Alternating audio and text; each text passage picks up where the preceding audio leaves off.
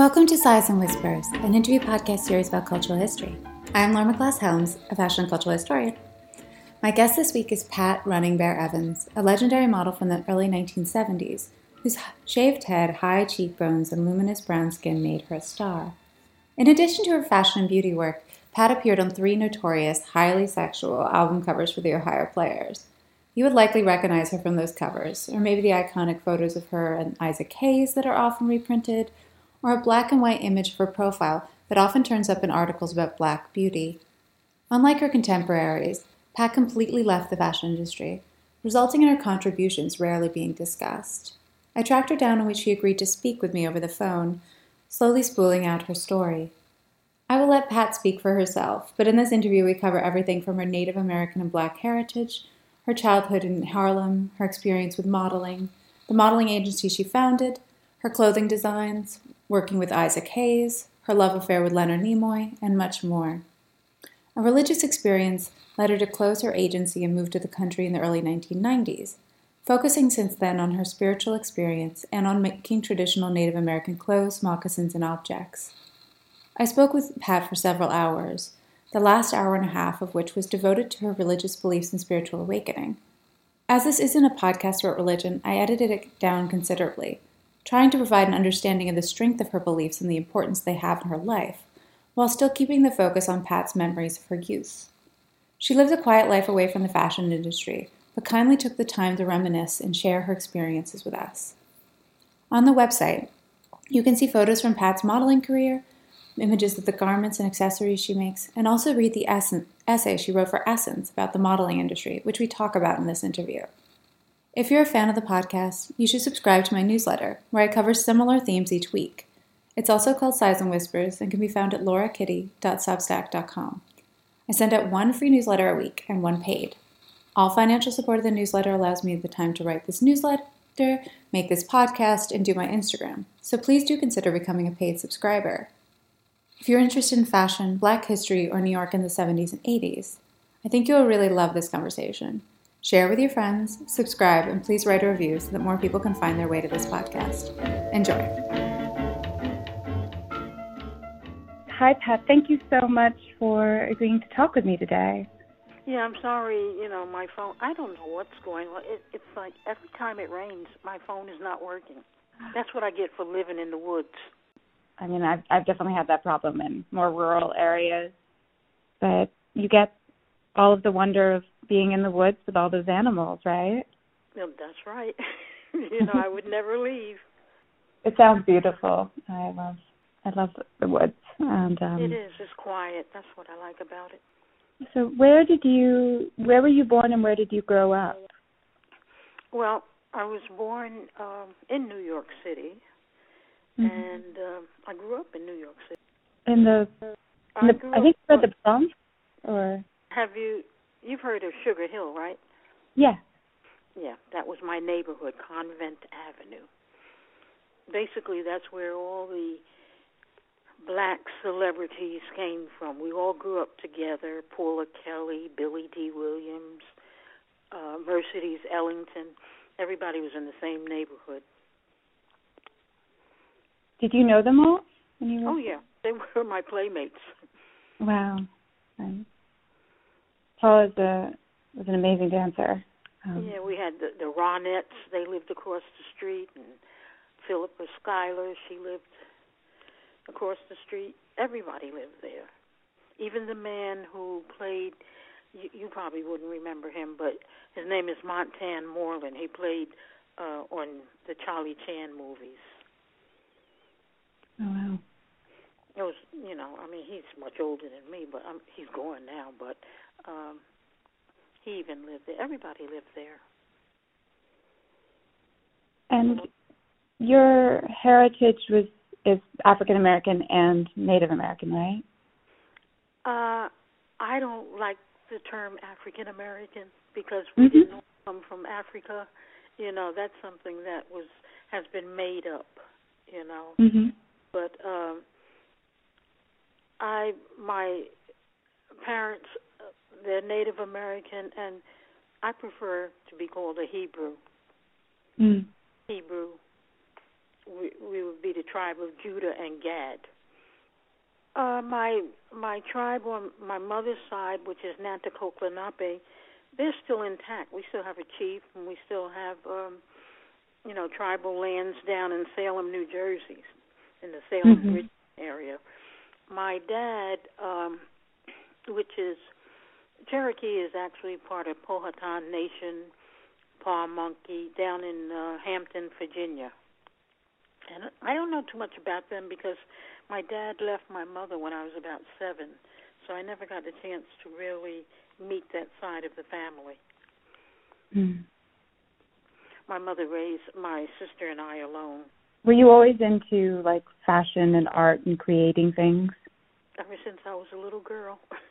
And my mother tried to, she said, oh, no, you got to be a nurse, that doesn't work for people of color. And I said, but I wanted to sketch things, and I wanted to play drums, which I even bought myself a conga drum, and I learned how to play that. And I wanted to dance, and she just said, no. So I went to school for nursing, hated it, and I think I worked in the hospital for a year, and that was about it. And then I joined Olatunji, African dance troupe, toured with him. Had you studied dance before that? I studied ballet. I didn't study African dance, and I have to say that I was very poor at it, but I started out working for Tunji as his secretary, and he liked that I could play the drums. But he said, I don't want you to mess your hands up, so I'm going to make you dance.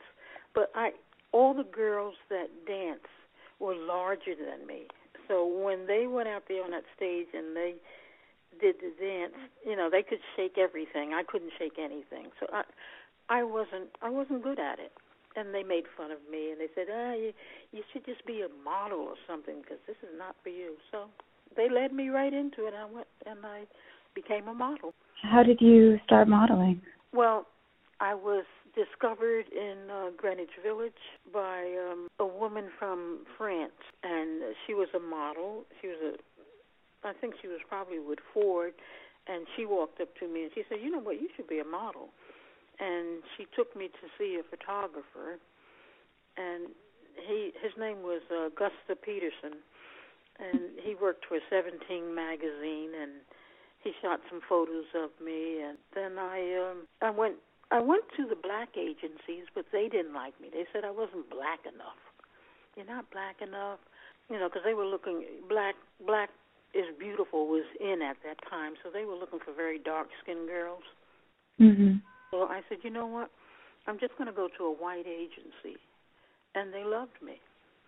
And Twiggy was in the same agency with me. She was very popular at that time, and Twiggy and I became the highest-paid models in that agency, which was Stewart Agency in New York City. And then I went and I joined Zoli, and the career just took off from there. Did you enjoy it? It's hard to say because modeling, I'm a shy person, and I don't even think I was right for it, but I had high cheekbones, and everybody at that time wanted high cheekbones, so I made my way just with my high cheekbones. I wasn't tall enough. I was only 5'8", and people like Naomi Sims was 5'10", and everybody was a little bit taller than me. And so I had a rough time with it. I mean, I stuck with it, and I enjoyed all the people that I met, and I had to make my own success. I was always ahead of my time. My sister and I were like the first so-called black people in New York City that had an afro. And we had our afros. The only person that had an afro was Odetta, or whatever her name was, the singer. And that was about it. And we would laugh at men and women gave us money, said, you're embarrassing the black race. You need to get your hair done. And we would get on the train, and people would laugh so hard they would have to get off before their stop. I was working for a United Parcel Service, and there was two girls in United Parcel Service. And instead of calling me Pat, they made up a name, Mumbi. Let's call her Mumbi, you know. And they laughed and laughed and laughed. And then I went to Germany, and I came back, and I saw one girl with an afro. And I said, oh, my God, somebody has an afro. And then it became two girls. And then it started where I couldn't count them anymore because everybody was getting into their black culture, and Black is Beautiful happened, and it seemed like the whole world had an afro then. And I was happy about that. I didn't model with, I did a few pictures with afro, but I was walking down the street one day, and I saw a little black girl skipping down the street, and she had a yellow sweater on her head tied backwards. And she was pretending it was her blonde hair. And I said, wow. I said, I remember as children we used to play that game. It was called White Lady. And I said, you know what? What if there wasn't any hair at all? Because white people want to get brown. I said, so it's not the color that bothers them. It's the hair that everybody is upset about. So I went home and I shaved off all my hair. And I went. The next day I had a call, and I went. It was with Stephen Burrows, and I was only a size 2, and he put this little tight dress on me, and I had a wig on. My agency didn't know I was bald. And when I took the dress off, the wig went flying off, and Stephen said, you have a bald head? And I said, yeah, I shaved my head off. I'm sick of that good hair, bad hair thing that people go through. So he said, do my show with your bald head. And I said, if I do the show with the bald head, I probably will never model again because no one else has a bald head out here. But I did it, and I became an overnight success. People came from Japan and Germany all to photograph me. How did shaving your head impact how you felt about yourself? Oh, I loved it. You know, I felt very spiritual. You know, I didn't. It was just a different sense of you don't belong. You belong to the universe. Put it that way. You didn't belong to a particular race. You felt different. You know, I didn't have to worry about hair. I could get up in the morning, and although at night your hair grows back, so I would have a 5 o'clock shadow on my head, so I would have to shave every day. But I loved being bald. I didn't walk down the street that way. I would always wear a head wrap or something because I didn't want people to know who I was. And sometimes I could get away with it. Other people just knew the face. But, you know, I enjoyed it. I kept it that way for about 9 or 10 years. And then I started growing it back because I opened up my own agency. And I was the only agent out there that had every race, from East Indians to people from Belize and Spain and China. And the agency became very successful because most agencies, you either had a white agency or a black agency. And I said, no, I want everybody. So I had about 85 models. I had a beauty division, children's division, and a lot of people that were in the agency became movie stars and everything. I'm very proud of them. Did you feel called to start your own agency because of how your time in modeling and how you were treated while you're a model? You know what I was tired of is that when I was with agencies and with most black models, all they did was liquor, hair, and cigarettes. You know, It was very seldom that they had a soap ad or something different than liquor, hair, and cigarettes. You would get a whole lot of money for that because they would put billboards up in minority neighborhoods with, you know, smoking Salem cigarettes and Moore cigarettes and all kinds of alcohol. And the only other things that people would be doing would be runway, and with runway, Giorgio St. Angelo and a couple of other designers, black designers like Scott Barry, Willie Smith, and Stephen Burrows, they would use you for their shows. But other than that, they didn't want a whole lot of black models in Vogue. They let Naomi Sims and Beverly Johnson do it. One black one. They would have one black one, one Beverly Johnson's, and then they would have the junior model, Joyce Walker, and that was it. They didn't just let everybody do everything. Although I have been in Vogue and in Bazaar, it wasn't something that, like Twiggy, she was always in those magazines. And the funny part about it is that the magazines didn't pay. It was just the prestige of being in them. They didn't pay a lot of money. I think they paid maybe $15 an hour at that time. But, you would always get your tear sheets for your portfolio so that you could do big ad campaigns, but they didn't give big ad campaigns to minority models at that time. I know you did the Astarte ads. Did you do other ads?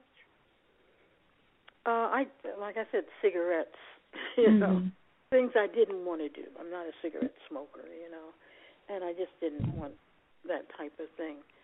So I thought it was best that, let me open up my own agency.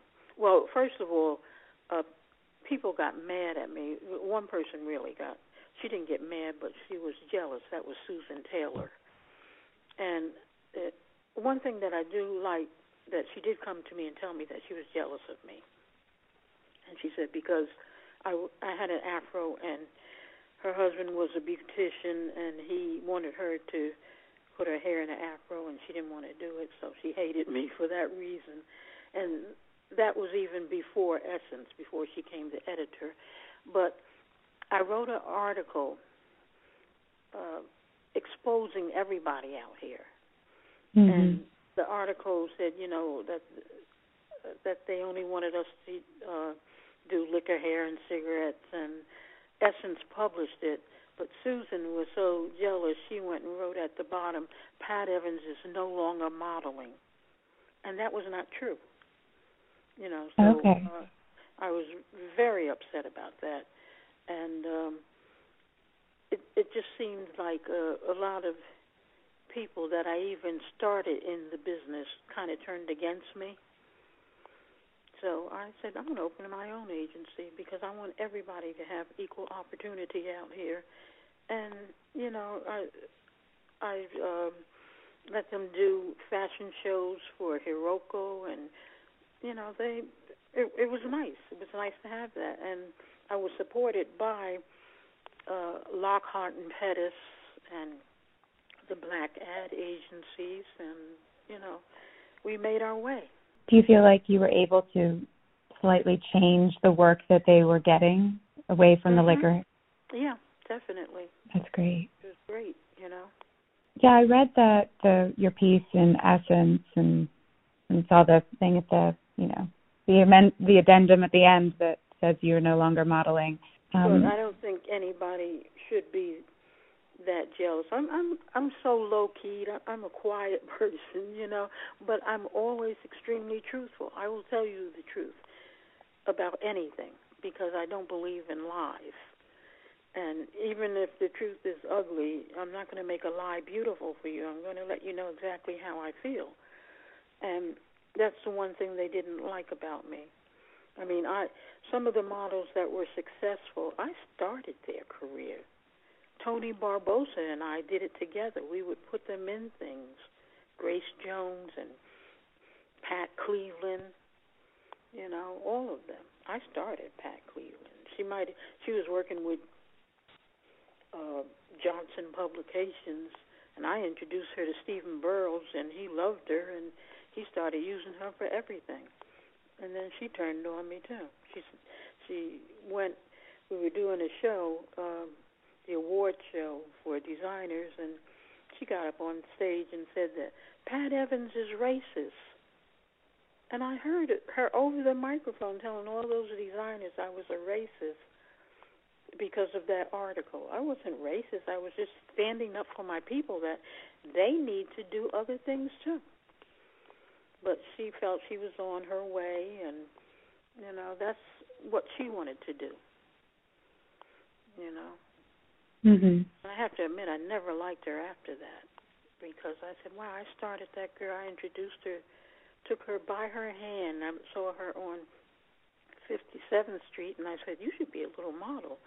And she was only about 18 then, and I took her by her hand and took her to Stephen Burrell's studio. You know, I never had too much to do with her during her little career, but for her to do that because she, you know, she was doing a show for Halston, and she thought that was cute to do. You know, I said, I'm just going to do my own thing, and I did. Do you feel like that article made any changes at the time, or affected the industry at all? It affected me, but I think it opened up some eyes because, see, the black models they were very afraid to speak out because they didn't want to lose any work. I didn't care.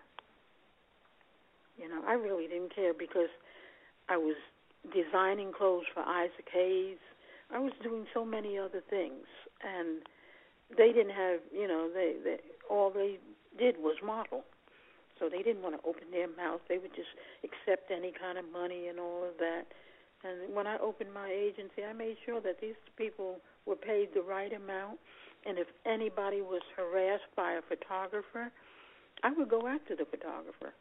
I would come right out of my office and go right down to the studio. I wouldn't let them embarrass them or try to. I had a little Chinese girl in the agency, and one photographer did something very bad. She came back crying. I said, "What's wrong?" And she told me what happened. And I went right out of my office, you know. And I said, "I'm gonna have this printed in the newspaper. What you did ruined your whole career." And he begged and begged and begged, you know. But I wouldn't. I was the mother. I was the mother hen of the agency, and I had good people that worked with me. I had Stuart Bosley. Bosley was Roberta Flack's husband, and Stuart and I, we were very tough on people, and we knew what we were doing. We knew the business. So, you know, the agency was pretty big. We did a nice job. Your sort of mother henness, was that sort of a reaction to how, like, were you badly treated by photographers and taken advantage of? Never, not That's at good. all. They knew. I mean, there were photographers that I absolutely loved, like Joel Brodsky. Joel Brodsky is the one who did all the Ohio Player album covers. But his whole crew, I even started working with them and doing the makeup, and we did Aretha Franklin's makeup. We did everybody's makeup there. Yeah, how did you come to do those album covers, to be on the covers for Ohio Players? Well, they wanted me because I had the shaven head. Mm-hmm. You know, it wasn't something that I wanted to do. As a matter of fact, I told Joe, I don't want to do any more of these. This is not me. I'm not into, I didn't even know what the album covers were about, you know. And when I found out, because I had some church wrote to me and said, do you know that those album covers are about S&M? And I, you know, I was naive. I said, what is S&M? And when they told me, I was saying, oh, my God, you know. And I told Joe, I don't want to do these covers. I said, this is not my thing. You know, I'll model with clothes on. I don't want my body shown all the time. And it's so funny, no matter whether I was in Essence or any of the other magazines, Vogue, Bazaar, everybody remembers the Ohio Players. That's something, and it's still with me. Mm-hmm. You know, it's still something that, you know, people say, oh, yeah, I know who she is, the girl on the Ohio Players. They never say, you know, the girl who did the cigarette ad or the girl who did the fashion show or anything like that, you know. But it's always the Ohio Players, and it's just not something that I'm not proud of those album covers. I never liked them, you know. And I hate to say that I loved Junie, one of the Ohio players, he was a very nice person. But, it's not my thing. As I said, I'm very shy. I've been shy since I was a little girl, and I don't want to be exposed to everybody. That was just not my thing. I did it because I had already had 2 children, and I had to support them. My husband ran off with some white woman and, left me. And so I said, I'll take care of myself and my kids. And the Ohio players didn't pay that well anyway. But thank God, I was doing the makeup for all the different movie stars, for Cicely Tyson, for Aretha and Phyllis Hyman, did it for Melba Moore. I was doing makeup, and that's what was earning me my money. And I was designing clothes for Isaac Hayes for stage. How did you start? How did you start working with him? I did a spread in Essence magazine. Isaac Hayes wanted me to be the model with him, and that picture is all over. I love that picture where I had the green dress on, and I'm with Isaac Hayes, and I got to know him, and then I told him, I said, I want to design your clothes because I don't like that you come on stage with the type of tights you have on. I said, you don't know that people can see right through your tights. And he said, they can? I said, yeah. So I said, I'm going to help you get that changed. So I went to one of my favorite designers, Alexis Kirk. He's a jewelry designer, but he also made Lycra tights. And we got together and we started putting things together for Isaac Hayes. And Isaac loved it. He would fly me out to wherever he lived, and I'd bring him clothes and stuff so that he could do the Grammy Awards and all of that and wear them. And we became very good friends. Had you made clothes before that? Designed clothes before that? I made clothes for myself. I was always into fashion. I always loved different things than other people would wear.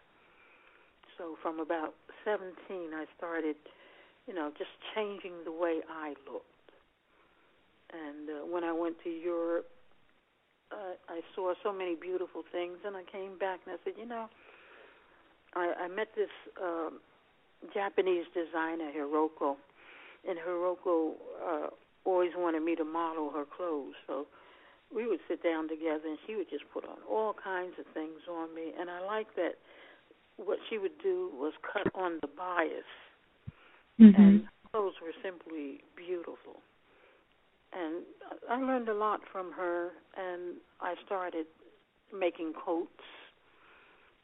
And I had my friend and I had a little company called Hired Hands, and we started making clothes, and then we started making coats for Nona Hendrix from LaBelle.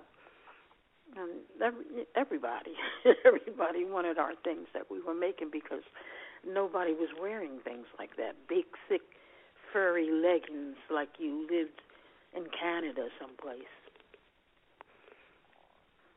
So, we got together and we made all kinds of things. And we got into hides, leather, deerskin and all of that. And I continued ever since then. I still make everything. Yeah, I saw on the cover of Essence a coat that I think was made by you. It was red leather with stitching. And was everything custom made? Yeah, that was the Santa Claus one. Yes. Yeah, right. But that's, what I do. I make all the Native American dresses. I make the moccasins and the war shirts and everything that Native American people wore. I make that. But I also make things for your home and our dance sticks and just everything, dolls. I make one of a kind, and I make Hebrew Israelite clothing as well. Inspired by the touch of a fabric or the hide. One day I even made a black leather pocketbook with a entire bear paw, I should say, on it. And it was beautiful. You know, anything that inspires me, whether it's the fabric or the hide, I can be inspired by seeing something and saying, wow, I should make something like that, but I would do this or that. And then I change it all around. And sometimes I even dream of an outfit, and then I get up and sketch it and, you know, try to design it and make it. The photos you sent me are really beautiful and wonderful. Yeah, I mean, it's, I call it therapy. You know, anything that you do that's creative, most creative people call it therapy because it takes you away from the world and it, you know, you're in your own little world and you're doing what you do. Mhm. Do you hand bead like the moccasins? Everything is handmade. I don't do anything with machine except for when I make the Hebrew Israelite clothing, I sew it on the sewing machine. Oh. But every, you know, thing made out of deer skin or, you know, elk, whatever, it's all hand done, all the beading and the cutting the fringe. Very impressive. But it does sound meditative, that kind of work. Yeah, it is. I mean, you sit down and you get so into it that that's all you're thinking of. And sometimes I hand paint different things. I'll hand paint buffalo running across the hide or horses. And, you know, it's really something that relaxes you. I think everybody should have a creative hobby. I mean, with the world the way it is today, so many people are tensed up and angry and all of that. And when you're creative, you know, you can express yourself on whatever you're making. You know, the colors and the beads and all of that become an expression of you. I try to make my granddaughter paint. She can paint very well, and you know, I said, oh, just take the canvas and do you. You know, do what you feel. It doesn't have to be perfect. I mean, you can't say what was perfect about Picasso or Van Gogh or any of them. They did what they wanted to do. That's what art is about. But I like everything. I like writing. I've written songs for Atlantic Records. And I wrote songs for Aretha. And while I was working with her, I said, I'm not going to give her these songs because I don't want her to think, you know, it's just like being a model. When you're a model, everybody that you know comes up to you and says, oh, my daughter wants to be a model. Can you help him? You know, and I didn't want to do that to Aretha. I was her makeup artist, and I wanted to leave it like that. But then one day I said, I'm going to tell her. I have all these songs for her. So I wrote her, and I said, Aretha, I wrote so many songs for you. And she said, well, I want to see them. I want to see them. Mail them to me. And I typed it all up and put it in an envelope. And then she passed. I never got it to the mailbox. But, you know, I might, if I find a different artist, give it to them. But I really wanted it for her.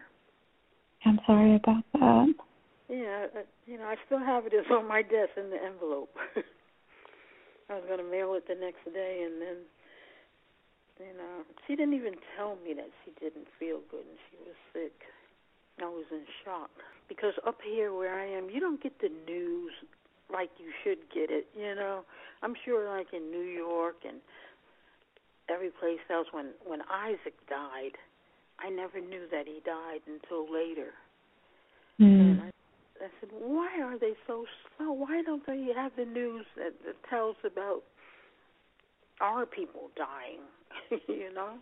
Somebody had to call me and tell me, you know Isaac Hayes died today? I said, no. So when Paula Kelly died, Paula Kelly and I were like sisters. Man. I said, I'm going to see how long it takes them to say something on the news. And it was about 4 or 5 days later they mentioned something. It was so brief, it was unbelievable.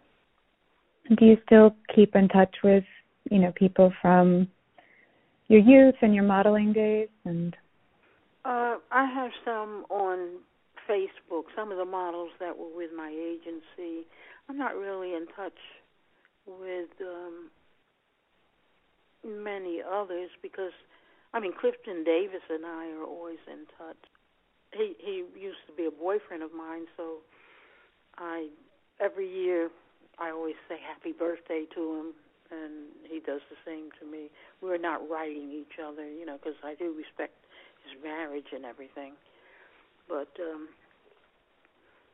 the rest of the people I'm not too much in touch with. It's hard because they move around so much, and there's so many people that I want to be in touch with. Marilyn McCoo, and she came right up this way and performed, and I missed it. And, these are people that I did become close with, and have all the letters that we wrote back and forth, and then they disappear out of your life, and you never get a chance to see them again. It's hard when you establish those friendships, but, I think of them often. It's just that, they move around so much, you lose their numbers, and, you just don't worry about it anymore. That time was that time, and, sometimes I just write down, I say, well, all my friends are dying. Everybody I know that I worked with, they're all gone. There's very few left. I read your book of poetry, and it was very sort of evocative of that time. For Leonard Nimoy? Yes. He was, I loved Leonard. He was fun, wild and crazy man. He got me fired from my job. But I had to laugh. I said, I don't even care, Leonard. He refused to work on a job unless I was going to be there doing his makeup, and they got mad at me and they fired me.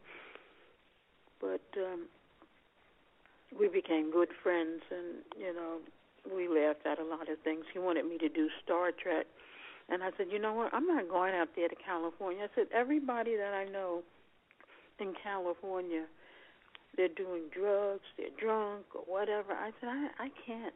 I have, children, and I just want to be with my kids, So then they went and got that bald-head girl, Persis, that East Indian girl, and put her in, because he said, don't you want to be in the movie? And I said, no, Leonard, I really, really don't. I just want to be quiet.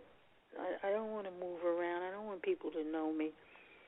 And then I got a little upset when I saw her in the movie with her shaven head. I said, shame on me for being upset. But it was okay. The poems you wrote about him and your time together are really beautiful. Oh, thank you so much. It never got edited correctly. I misspelled words. And I said, I should do it all over again and do it right. But we were writing, Leonard is a poet, and he kept saying, I want you to put this in a book.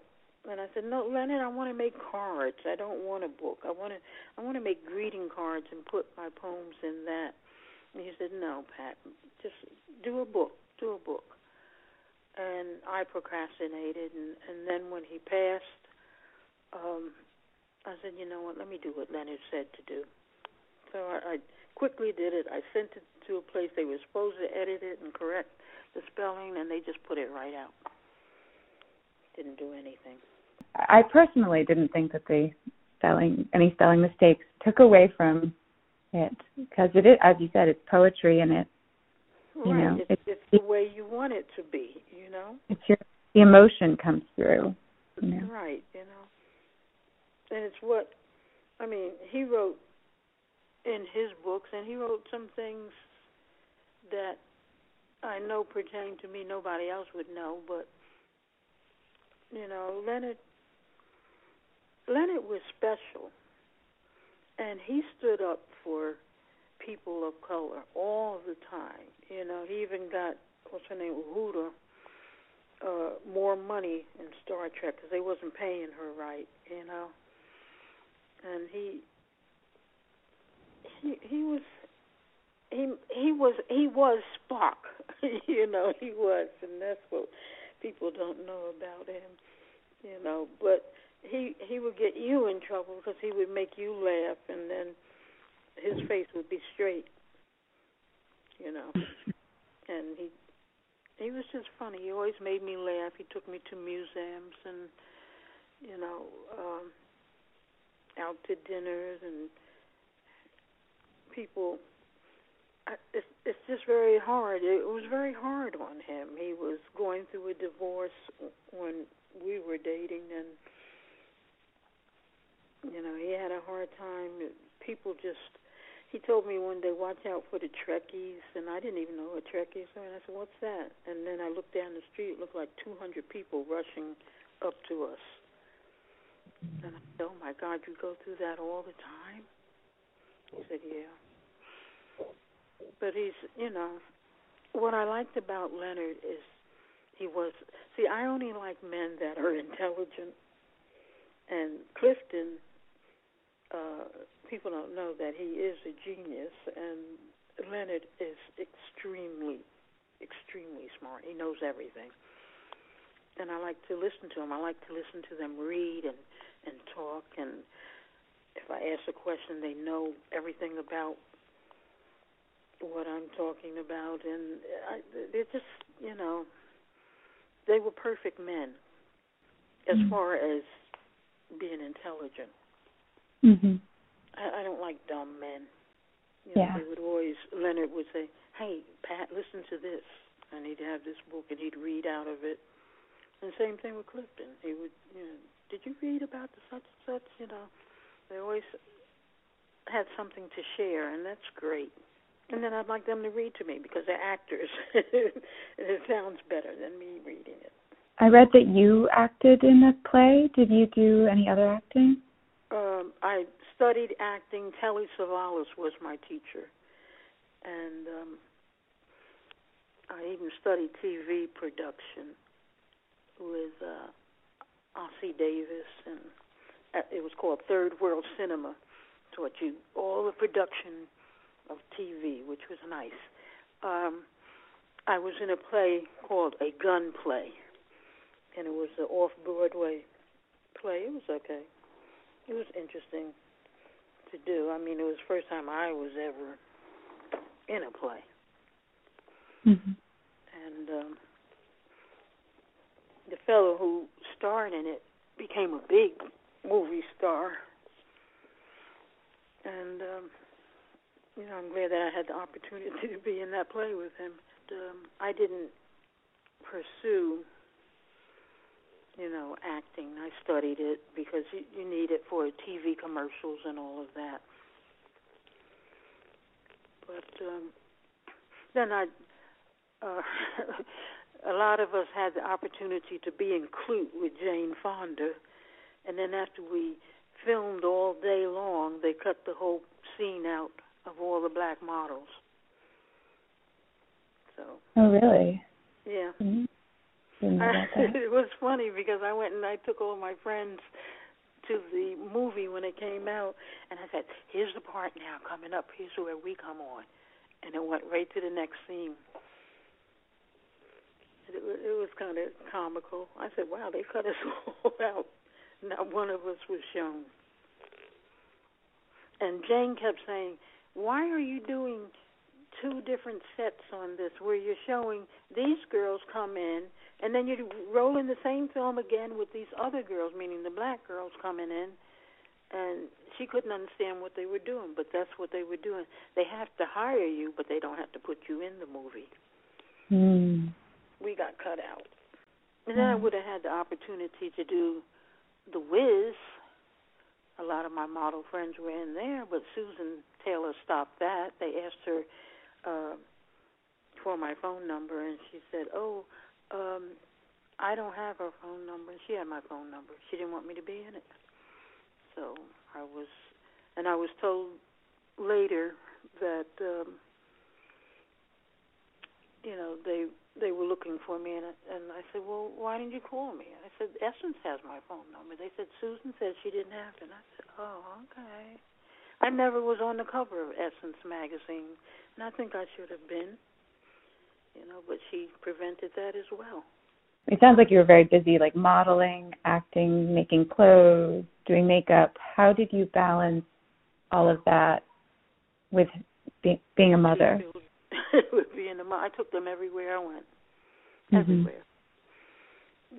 When Tony Barbosa and I had things that we were doing, because we stuck together, Tony Barbosa.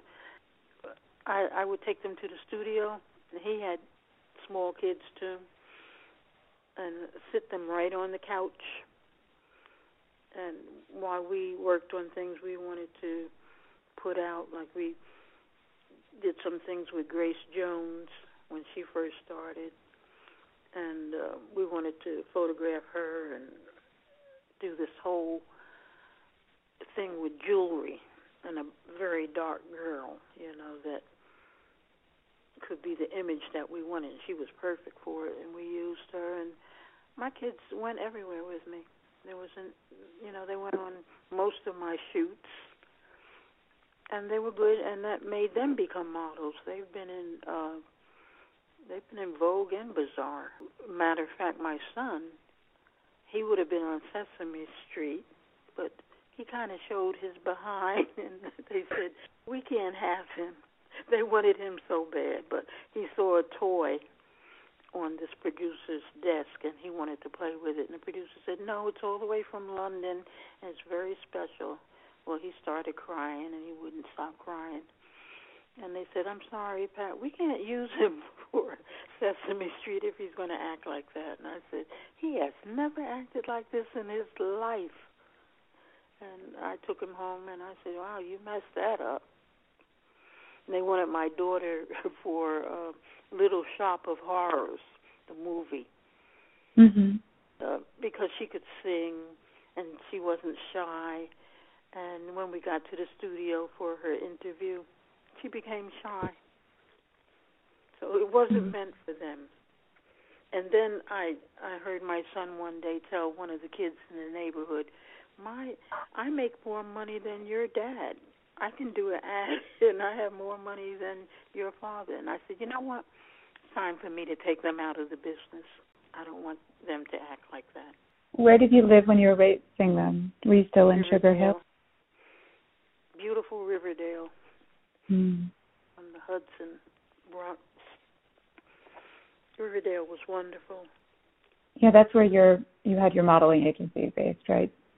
Well, my agency was on 6th Street, 7th Avenue, something like that. I was in the same building with Melvin Van Peebles and Martin Charnin, who did Annie on Broadway. That's where my agency started. And then I moved to Riverdale, and I said, you know what, I think I'm going to work. My apartment was big. I'm going to work from home so I could watch my children when they go to school and everything. I don't want to be down here on Broadway and they're going to school and get home before me, because you never know what kids will do, So I stayed home and did all my work. Did they end up going into creative careers? No. Unfortunately, no. My son passed away. I'm sorry. And my daughter she hasn't done anything. I'm very unhappy with her. Very unhappy with her. It's hard raising children and being in this business, because,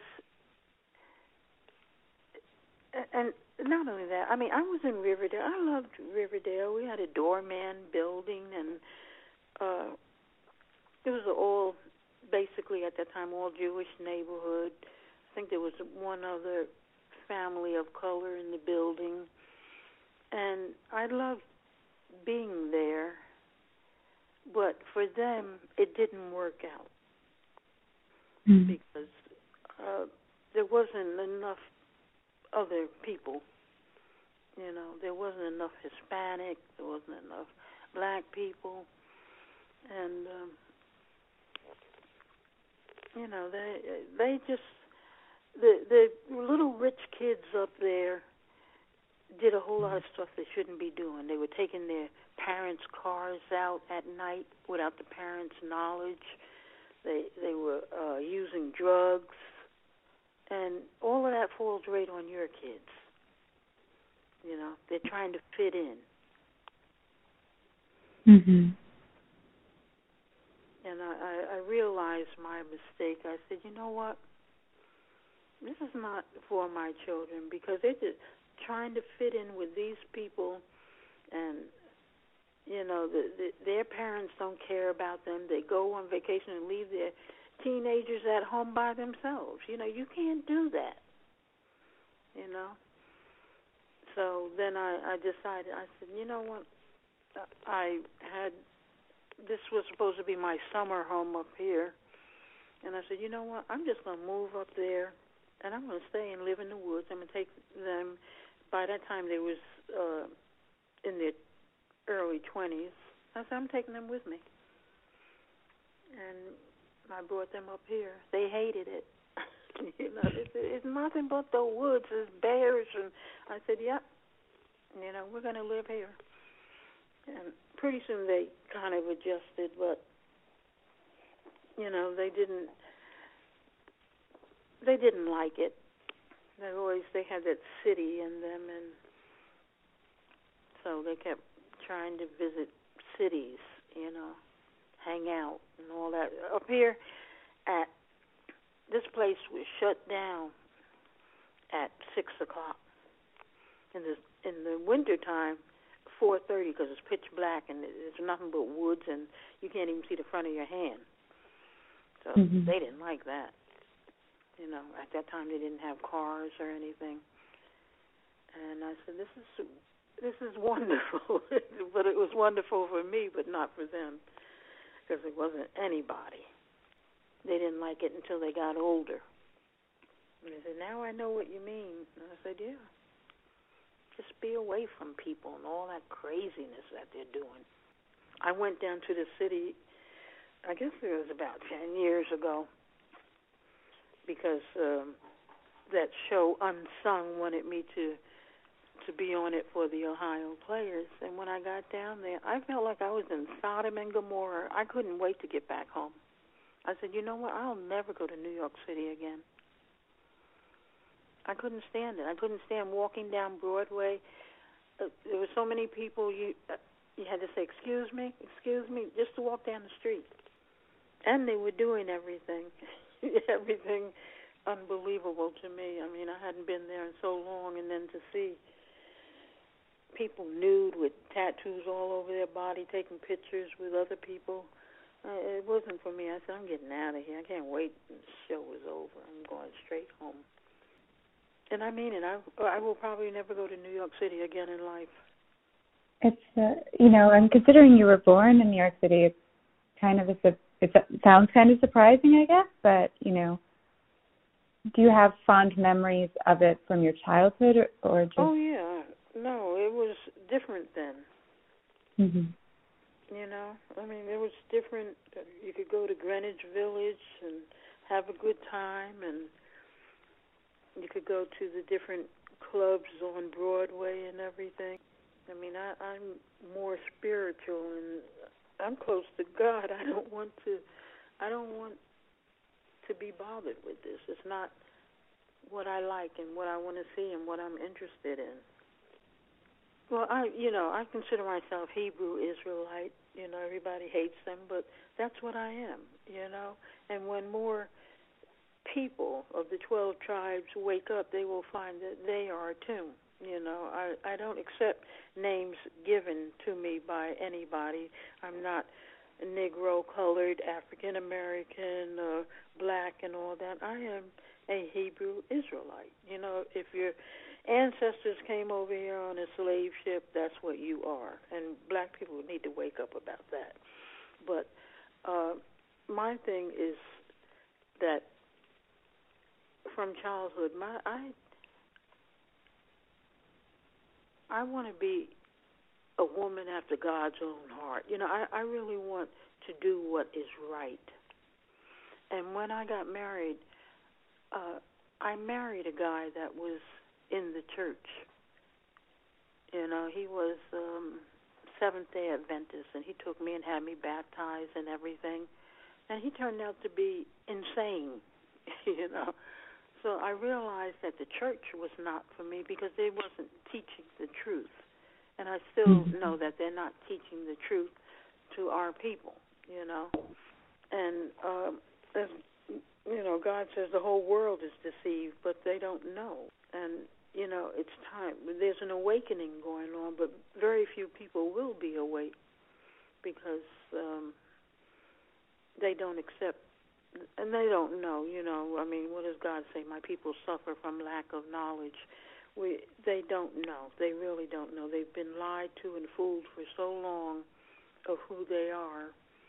And I'm trying to help wake them up. Somebody has to do it. I get up extremely early to try and send a message through Facebook of who you really are.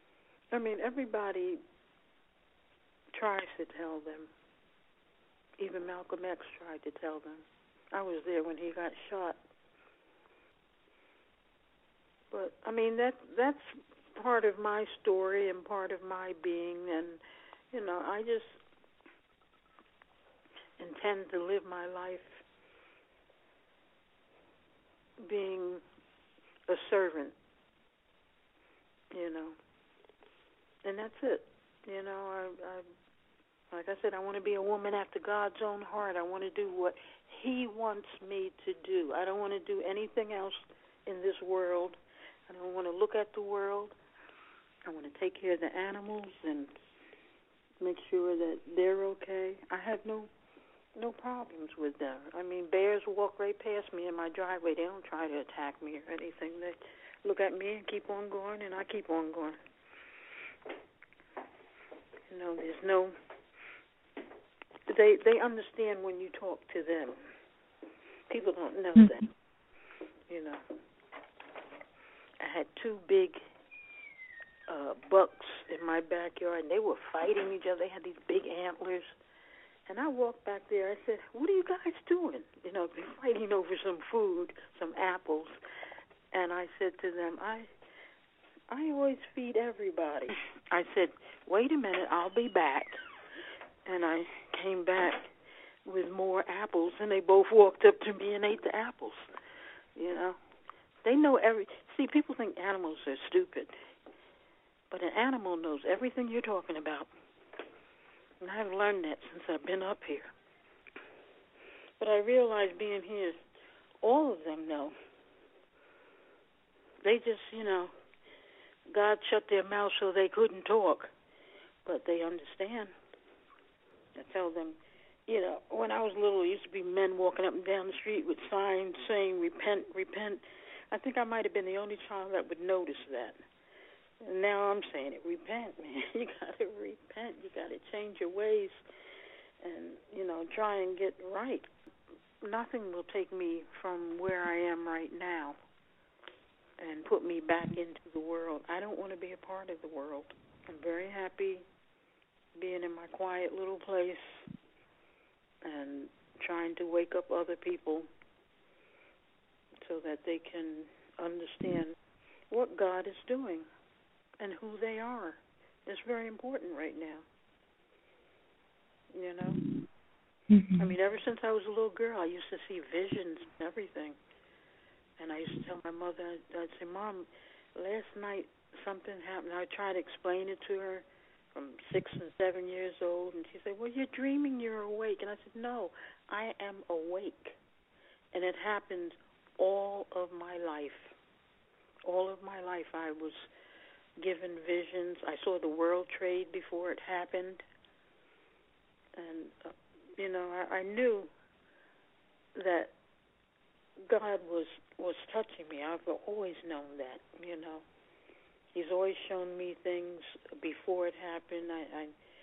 I knew that my son was going to die, and, that's the job I have. I know what God wants me to do. He told me to gather His flock, and that's what I have to do. I've lost every good friend I have because they said, you're different, you're not the same. I said, it's not that I'm different. I'm awake. I know something that you don't know, and I have to share it. And there's nothing wrong with that. There's nothing wrong with finding your first love, which should be God. He does exist. He is real. And to me, it doesn't make any difference who I am speaking to about Him. I know what He's doing. And my life, it is different, the different paths that people have to take. You never know why you're here on earth. You will never. The more I learn about God and everything that's going on, the less you really know. Mm-hmm. Because it's so much, you could never take it all in. And I was glad that He pulled me out of the world, and because I was in the world. I was going to Studio 54. I was in the business, entertainment business, and He took me out of it. But He had to take me in a different way than He took a lot of other people. I'm sure some people, because I did check that out too, some people experience what I experienced, but what happened to me, which I don't tell the story to everybody because I know they don't believe me, but my left leg was really hurting, like sciatica or something. It got to be so bad that I couldn't even move. So one night I was laying in my bed, and I remember it was in the month of October. I remember the date and everything. And I'm laying in my bed, and I had a candle burning next to on my little table, and the candle kept flickering. There was no wind in the room or anything, but it seemed to be getting brighter and flickering. So I thought, you know what, I need to blow this out before I fall asleep and this burns the whole house down. So I said, now I got to prepare myself, my body, to move up and move to the left to blow this candle out. So I said, the first thing you're going to have to do is, make your pillow puff up so you can bend your elbow to move over there in all this pain. You can't walk. So I managed to do that. But when I puffed the pillow up and set up to move over to the candle, I looked at the foot of my bed, and I couldn't see the wall. I said, oh, my God, am I going blind? And I kept rubbing my eyes, and I said, I'm awake, and I can't see the wall. And then all of a sudden, I see it looked so strange, and then a figure appeared at the foot of my bed, and the only thing that I could do was put my hand over my mouth, and I said, I know you. That's all I could say. And he said, Pat, get up, come to the foot of the bed. And I said, I can't walk. He said, get up and come to the foot of the bed. And I got right up and walked over to him. And he said, Pat, and I'm afraid, but I'm not afraid because I knew who he was. And he said, it's not long before I'm returning. And I said, what? He said, you are going to be a trooper in my army, and you're going to help me gather my flock. And I said, I don't know, because I'm not a good person, I said, I'm not doing everything I should be doing. I don't know whether you want me. And he said, you are going to be a trooper in my army, and you're going to gather my flock. And just then my son came in the room, and he said, Mom, why is the candle so bright? And I realized he didn't know that I was talking to the Lord. And I said, he can't see him. So I took my right hand and I signaled for him to go out of the room. And he said, okay, well, let it burn down, And so he said, I started to tell the Lord, I said, you know what? I said, I have a boyfriend. I committed adultery, and I started confessing all the things that were wrong in my life. And he said, you won't be doing those things anymore. And I said, so I'm getting married again? He said, no, you're not going to be doing any of that. You're going to be a trooper in my army. And then I realized I'm standing in front of the Lord, and I'm looking in his eyes, and I can't take my eyes off of his eyes because they were so holy that I started to cry, and I said, I'm sorry, because I started looking at his hair and his robe, and I said, you got to forgive me. I said, you know what? Everybody on earth wants to know whether you're, and I'm being forward with him, whether you're white or black. And I said, here I am in front of you, and I'm staring at you. And I said, are you going to make me forget that you even came and that you talked to me? He said, no. So I said, well, can I just go with you now? And he said, no. Now, I was willing to not even deal with my children. I just wanted to be with him. Mm-hmm. And he said, no. And I said, why? He said, because. And I answered it for him. I'm going to be a trooper in your army. And then I heard somebody say, Master, it's time for us to go. We have to go see Terrence. And he said to them, this is Pat. She's a trooper in my army, and she's going to gather my flock. And I hugged him, and I'm standing there, and it was, two other people and him, and then they disappeared, and I thought, I'm standing up, and I don't have any pain. So I shook the leg, and I still didn't have any pain. I spun around. I didn't have any pain. And I ran into my son's room, and he was like, you can walk? And I said, yeah. I said, you didn't see that?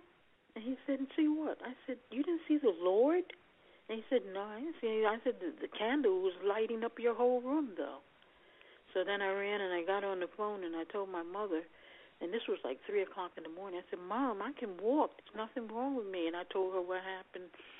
And then I thought, I wonder who Terrence is. So the next morning I went to the store, and I looked at the headlines, and it said, Cardinal Terrence Cook died last night. And I said, that's who Terrence was. And ever since then, he has not allowed me to be with anybody. There have not been any more men in my life. I don't deal with things the way I used to. And everything he said has come to fruition. I'm not the person that I was. And, as far as I was concerned, how would I go through the rest of my life and not have a male friend? I don't even miss them. I don't want anybody. He's made me like that, and I'm doing the job that he asked me to do. Whether I lose friends and family, I'm doing it. And I've been doing it. And the other thing is that if you're standing in front of him, there is no feeling on this earth that feels that way. So I imagine, when we expire and we have the opportunity to be with him, you will feel complete like that. It's a whole different feeling than being in the human body. I've never felt anything like that in my entire life. Mm-hmm. You know, it was so much joy. So you didn't feel sick. Everything was crystal clear. Things looked different, you know. And you were not a part of this body that is holding you down. You know, I guess it was just the spirit. You know, there's no word on earth that could explain the spirit to spirit.